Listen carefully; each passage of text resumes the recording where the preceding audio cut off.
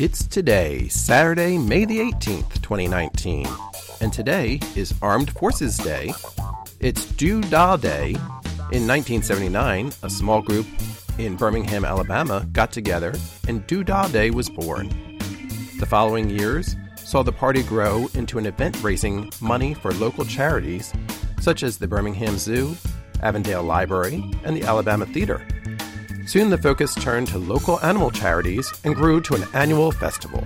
It's HIV Vaccine Awareness Day, I Love Reese's Day, Morel Mushroom Day, Mother Whistler Day, National Learn to Swim Day, National Museum Day, Visit Your Relatives Day, and it's the day for the Preakness Horse Race.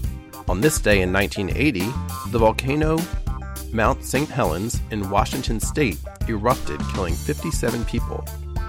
A large part of the previously cone-shaped volcano was replaced by a massive crater, and the summit is now 1,300 feet lower than before the eruption. In 1804, Napoleon Bonaparte was proclaimed Emperor of France by the French Senate.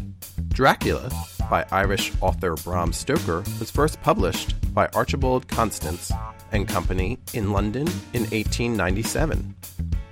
Some famous birthdays on this date include Nicholas II, the last Tsar of Russia, in 1868, film director Frank Capra of It's a Wonderful Life fame in 1897, singer Perry Como in 1912, Pope John Paul II in 1920, Baseball Hall of Fame right fielder Reggie Jackson in 1946, and actress and writer Tina Fey in 1970.